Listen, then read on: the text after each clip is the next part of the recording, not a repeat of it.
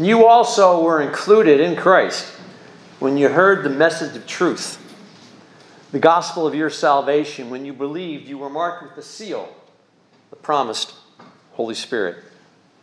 This is really good news. That's really for everybody.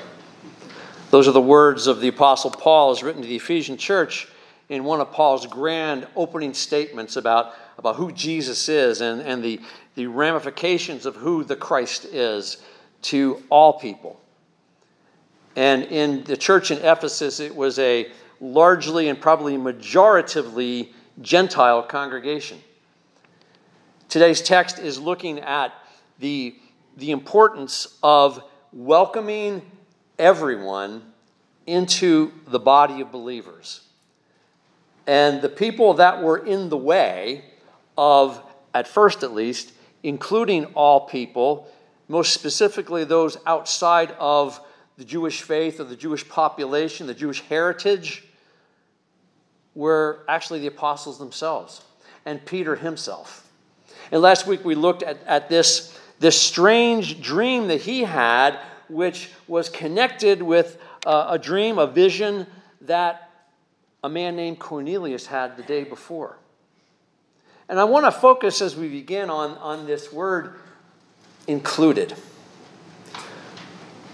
The moment that we come into this world out of our mother's womb and into what was probably a hospital room for most of us, but what we share in common, no matter where or when we were born, is breath. That first breath of life. And in that way, we are all the same, and yet from the second breath on, there is inclusive and exclusive realities about all of us. Where you drew that first breath will largely dictate the course of the rest of your life. If you were born inside of this nation and many other nations who are blessed with economic prosperity and opportunity, your life has much more chances than children born in impoverished nations where they're in the midst of famine or such political strife that causes famine and scarcity.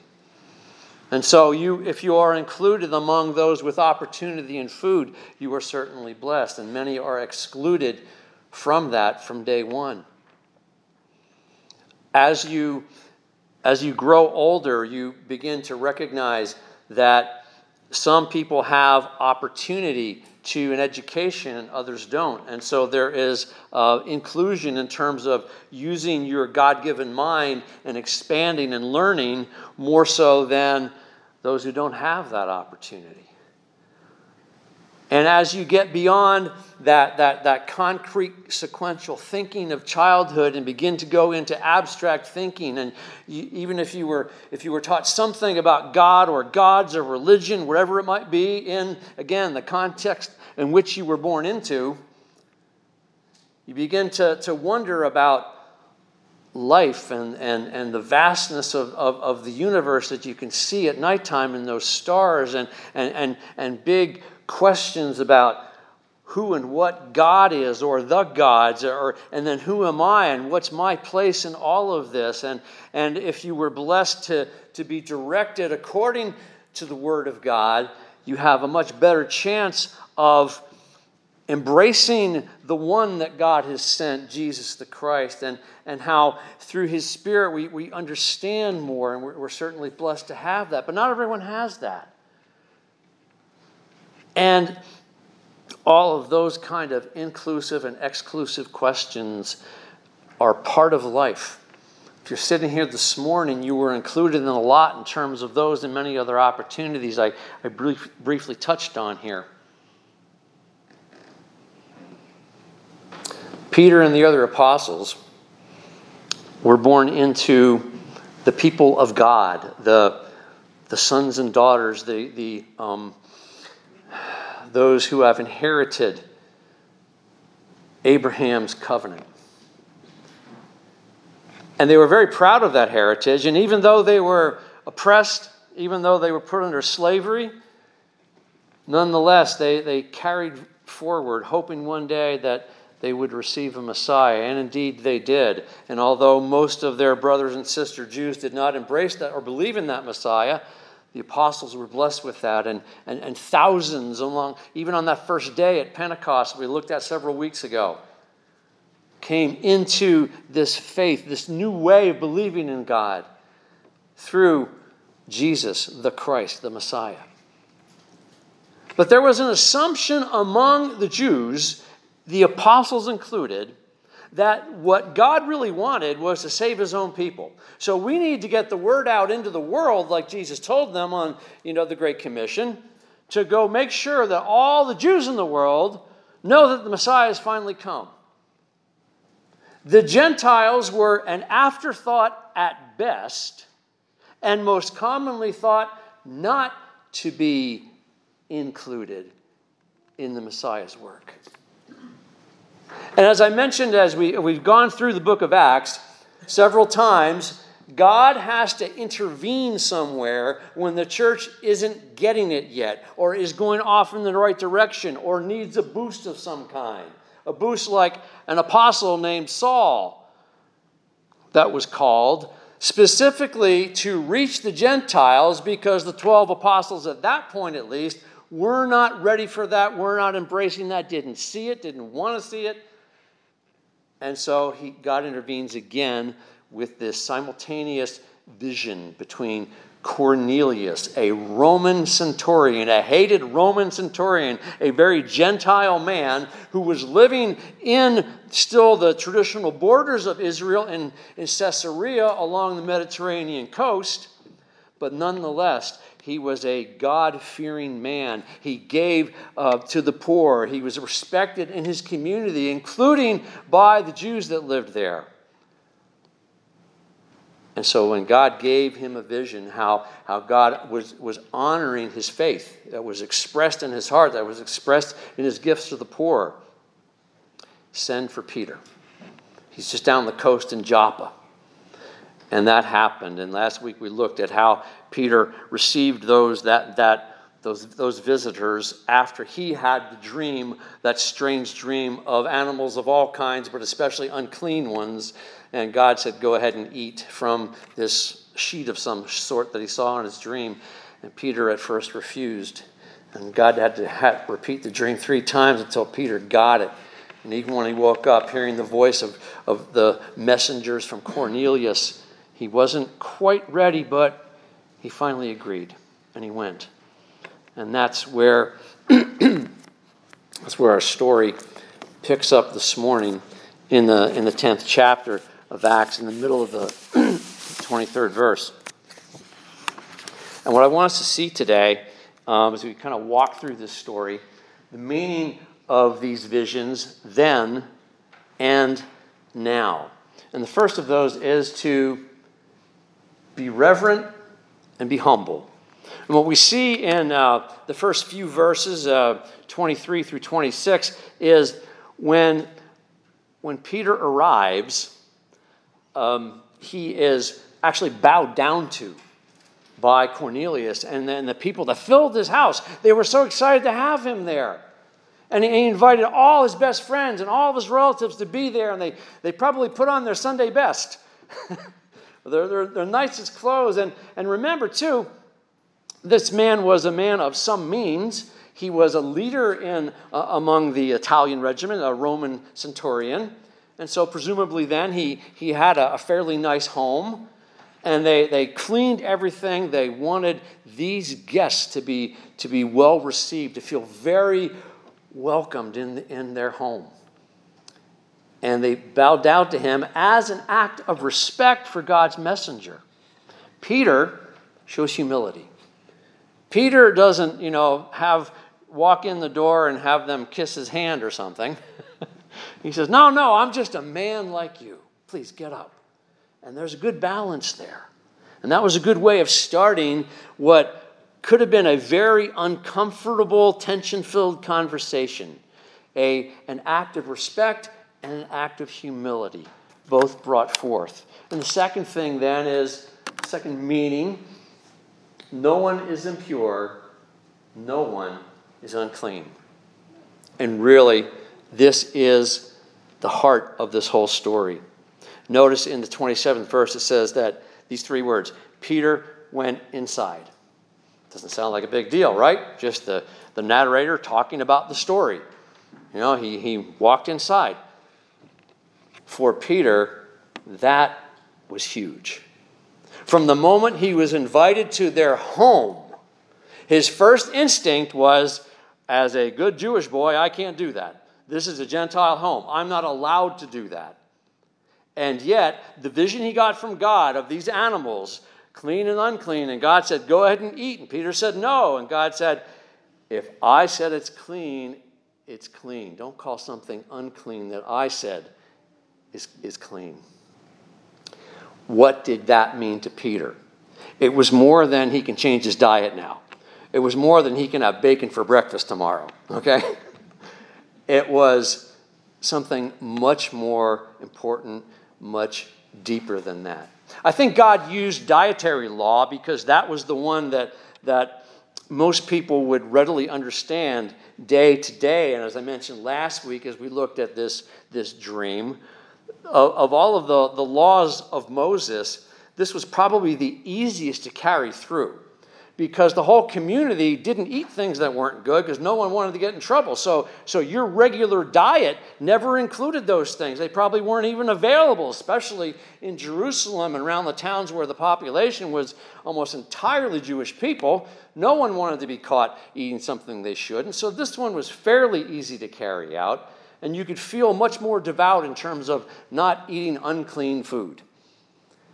And yet God, again, was driving at something much deeper than that. So listen to the way Peter describes what God was meaning, what the message God was sending to him in the 28th verse, the last line. But God has shown me that I should not call anyone impure or unclean. That was revolutionary for Peter. This was a whole new way of thinking, a whole new way of expressing his faith. He wasn't giving up on the God of Abraham, the God of Isaac, the God of Jacob, but he had a different understanding of the law. And he probably remembered when Jesus talked about not coming to destroy or abolish the law, but to fulfill it. And now he's starting to realize what Jesus meant by fulfilling the law. And so he's recognizing that sheet filled with clean and unclean animals is a representation from God that all people are clean, all people are pure in terms of what Christ has done for them if they only access that gift. When Christ did his work on the cross, it was for all people. Before he died, he said, it is finished. The last and final sacrifice necessary for all mankind, past, present, and future, was accomplished. It was done. It is finished. The only thing remaining, and it was a very important thing, was to go forward with the message that this good news actually did happen. This good news is not just for the people of Jesus. It's not just for the fellow apostles.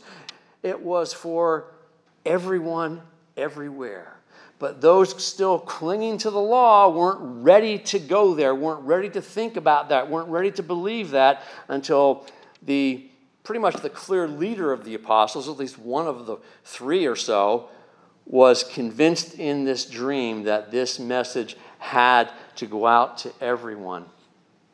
The burden of becoming pure and clean is gone, of always having to worry about not just food law, but all these other laws and rules. Am I good enough, God? Am I good enough, God? Am I good enough, God? And if we're honest with ourselves, isn't that a question we often come back to in our lives?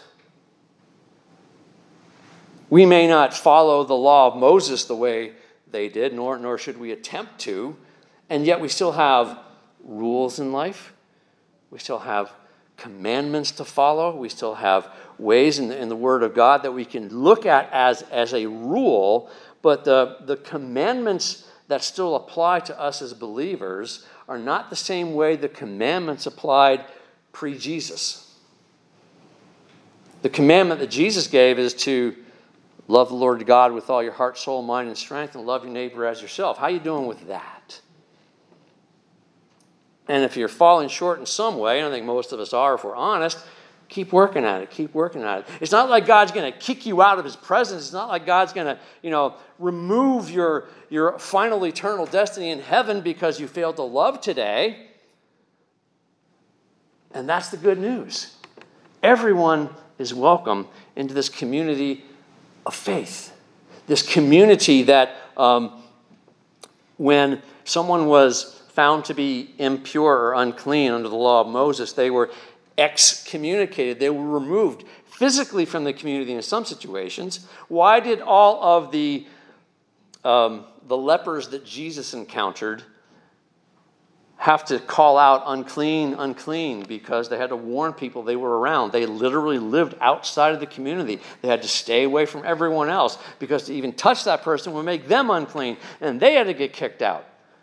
So this, to frame this understanding with Peter's mind and heart is to recognize, wait a minute, unclean, impure means out of the community. So if God's made all people pure and all people clean, that means all of them are part of us if we just tell them that they are. If we just let them know the good news. And that's been the mission of the church ever since. It's to let all people know the good news that you are indeed forgiven. Just receive it, believe it, know it, draw life from it. And that message has to continue to go out to people. And this is what Peter had to see from this.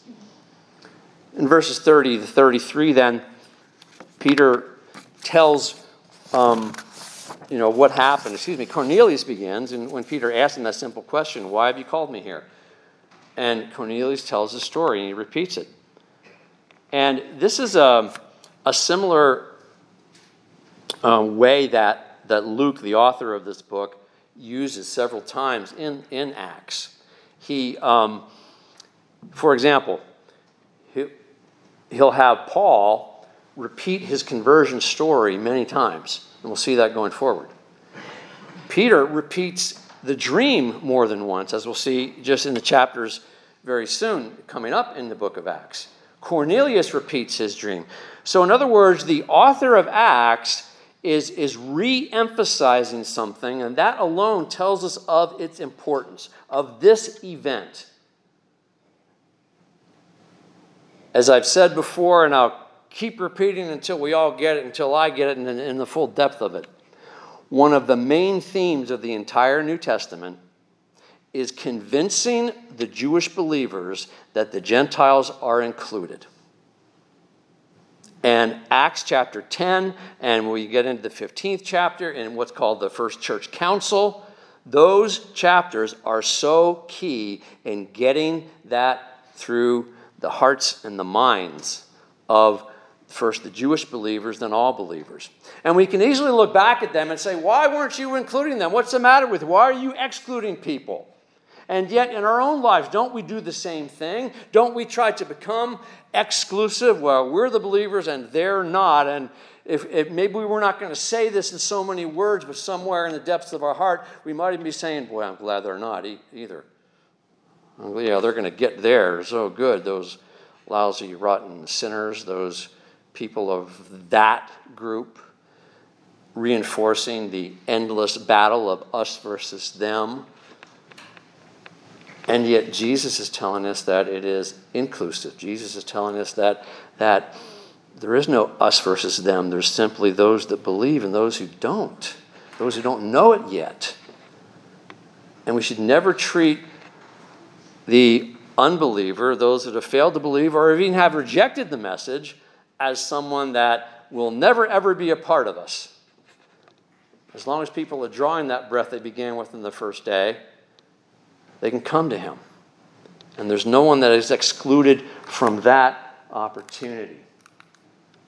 And then fourthly, the gospel is peace for everyone, not just for those who meet our standards. says in the good news of peace in Peter's message here about, okay, here's what God wants me to tell you. And he goes through a brief history of God's people leading up to Jesus and what Jesus accomplished through his life, through his death, through his resurrection. And he calls it the good news of peace. And that is good news, isn't it? It's not good news to say, get on board with us and you're going to fight a battle. That's not to say there isn't battles to fight. It's not to say, and certainly within our own hearts and minds, there's going to be battles to fight. But what we receive from Christ, first and foremost, is what, as Paul uses to always sign off on his letters, or begin them, or both, grace and peace to you through Jesus Christ. Grace and peace. A gospel of peace. And that gospel is for everybody. And you know, it's always been that way. And again, Peter wasn't quite ready to hear it, was missing it when Luke wrote the Gospel of Luke, and he wrote the story of the birth of Jesus Christ, which we're going to celebrate very passionately very soon and put all our decorations, and maybe some of you did already. I saw somebody last night putting lights up already. They took down the Halloween lights and put up Christmas lights. Hey, fine. You want to celebrate now? Great. But the essence of that celebration should be, of course, what really happened and how it happened and what was said. I want to turn to a couple of passages in, one very familiar, one probably less so, from the story of the birth of Jesus as Luke writes it in the 2nd chapter of Luke. And the first one is what the angels said to the shepherds. Now, we have to think about this in terms of what's happening here with Peter sitting in a Gentile home proclaiming that the message of Christ is for all people. 14th verse of Luke 2, the angels speaking, "Glory to God in the highest heavens, and on earth peace to those on whom his favor rests." This is a much more accurate translation than just to say peace on earth. Because Jesus himself said, "I have not come to give peace. I have come with a sword to divide people in the sense of understanding your true place in this world and not putting anything else in front of him. Then you will know true peace." But so when the angel says peace on earth to those on whom his favor rests, well, who's that? Who's a candidate for salvation? Who has God favored in the sense of, you know what? I love you, and I want you to live life according to love. I want you to live life and understand your place in this world and what I've given to you and to your family and to your friends and your community and to your church. I want you to get that. I want you to receive that. I want you to live that. Who gets that favor? Anyone who seeks, anyone who asks, anyone who comes to him. So who is this favor resting upon? It is all people. And that's why when the sheet came down from heaven with all the animals, God said to Peter, "Hey, they're all clean. They're all ready. Now go out there and get them. Go out there and tell them." Including a guy named Cornelius and his family up there in Caesarea. And then also further down in Luke 2, verse 29, a little less familiar, but it's an important part of the days surrounding Jesus' birth, when he goes to the temple and Simeon, who's been praying for his whole life, he was promised through a vision of his own that he would not die until he saw the Messiah. And what does he say as a praise to God in the 29th verse?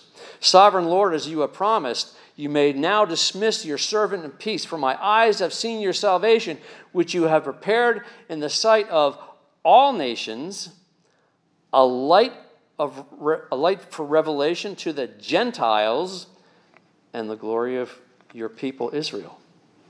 It's been embedded all along. In fact, if you go all the way back to Abraham, Abraham is blessed not just for his own people that would be a nation one day, but that through him all nations would be blessed. But because our hearts want to be exclusive instead of inclusive, we sort of zone in on the parts that, that's just us.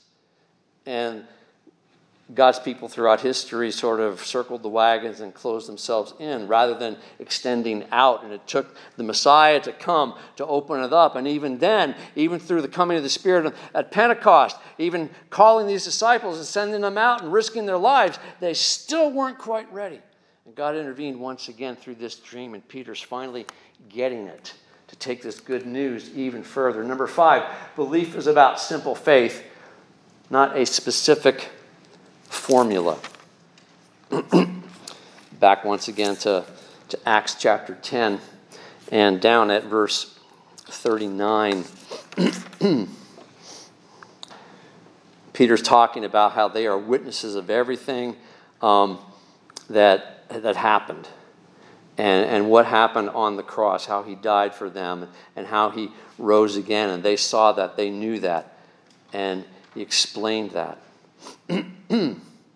And he says in the 42nd verse, then he commanded us to preach to the people and to testify that he is the one whom God appointed as judge of the living and the dead. All peoples testify about him that everyone who believes in him receives forgiveness of their sins through his name. Everyone. Not just your people, Peter. Everyone. Simple faith.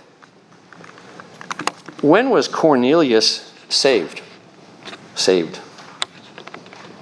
Was it here when the Spirit came in a moment? Was it when he had a dream? I mean, somehow God's already acknowledged him as someone who is pleasing in his sight. God has seen his faith, heard his prayers, seen his gifts to the poor. Was he saved then? Was he saved when he sent the message to Peter? Was he saved when Peter arrived? Was he saved when the Spirit comes? When was he saved? For that matter, when was Peter saved? In the way we define salvation, sometimes way too narrowly. Was it while he was a disciple? Was it after the resurrection on the beach when Jesus asked him 3 times, do you love me? Was it the day of Pentecost when the Spirit came? See, we don't have a defining moment there necessarily, because sometimes salvation comes in incremental steps that you can't look back on and say, well, that's it. That's when it started. Oh, no, maybe it was there. Now, as an evangelical, and those of you who have grown up like me in an evangelical heritage, we were taught the sinner's prayer, which is good because it kind of it gets down to the basics. That we need forgiveness of sin, and we simply ask, and you say a prayer or something like this prayer, and then you can connect with God. And maybe that was your moment, and that's great, but it's not limited to that. That's what I'm getting at here. It's about simple faith, not a specific formula. Because here we had a guy who was living way on the edge of Israel, who wasn't even a Jew, and his faith is honored by God. And I think when we get to heaven, there's going to be lots of stories throughout history of people who don't really fit our definitions and our patterns and our formulas about who is going to end up in heaven one day, because God was there all along. God's doing his work. Now, what he wants to do is make it as simple as possible by getting the news out about faith in Christ. It's that simple. He loves you. Believe it. Accept it. Draw life from it. But that doesn't mean he's limited to that. I've shared with you before about that's kind of been my question from even childhood. I'm blessed, God, with growing up in a church and receiving this message at a very young age and accepting it as a very young age. But what about the little boy who was born the same day as me in another country on the other side of the planet who doesn't have a church, doesn't even know what church is, doesn't know who Jesus is? Does that little boy have an opportunity? As that little boy grows up into a man, does that man who still hasn't heard the message, can he just look to God one night looking at the same stars that I do and say, help? Is that a moment of salvation for him or for her? God will answer that. I can't answer that definitively from the Word of God, and yet I see God pushing the edges and reaching out and including the people who our theological statements and patterns and ways often exclude rather than include. And I don't want to spend too much time on this. I give you these scriptures here. Tongues is a sign, not an essential. I only bring this up because sometimes this, in many traditions, has become a problem. And I'll say this. When it says here in the 46th to the 44th verse, after Peter got done speaking, they spoke in tongues. And now that was a sign for Peter and the others who went with him from Joppa, other Christians, other Jewish Christians, that, wow, this is legitimate. Wow, this is real, because they're thinking about the day of Pentecost when the disciples had this incredible, miraculous gift that they could suddenly speak languages that they never knew before, identifiable, known languages. And the same thing happens here. It's not to say that to be a believer you have to speak in tongues. Certainly not. It's not to say that if you want to be a super believer, a super Christian, you have to speak in tongues. Not at all. It's simply saying that this was a sign then, because there were thousands of believers being gathered throughout the known world at that time, and it says almost nothing about tongues in Acts except these three passages. Pentecost, here at Cornelius' home, and in Ephesus in the 19th chapter. And in that passage, there are 12 men who speak in tongues in Ephesus. 12 like back in Jerusalem at Pentecost. The gospel continues to reach out. And perhaps that's because that's the first time it happened outside of Israel. Caesarea is still in Israel. Now it's way out in Ephesus. And still the Spirit's there too.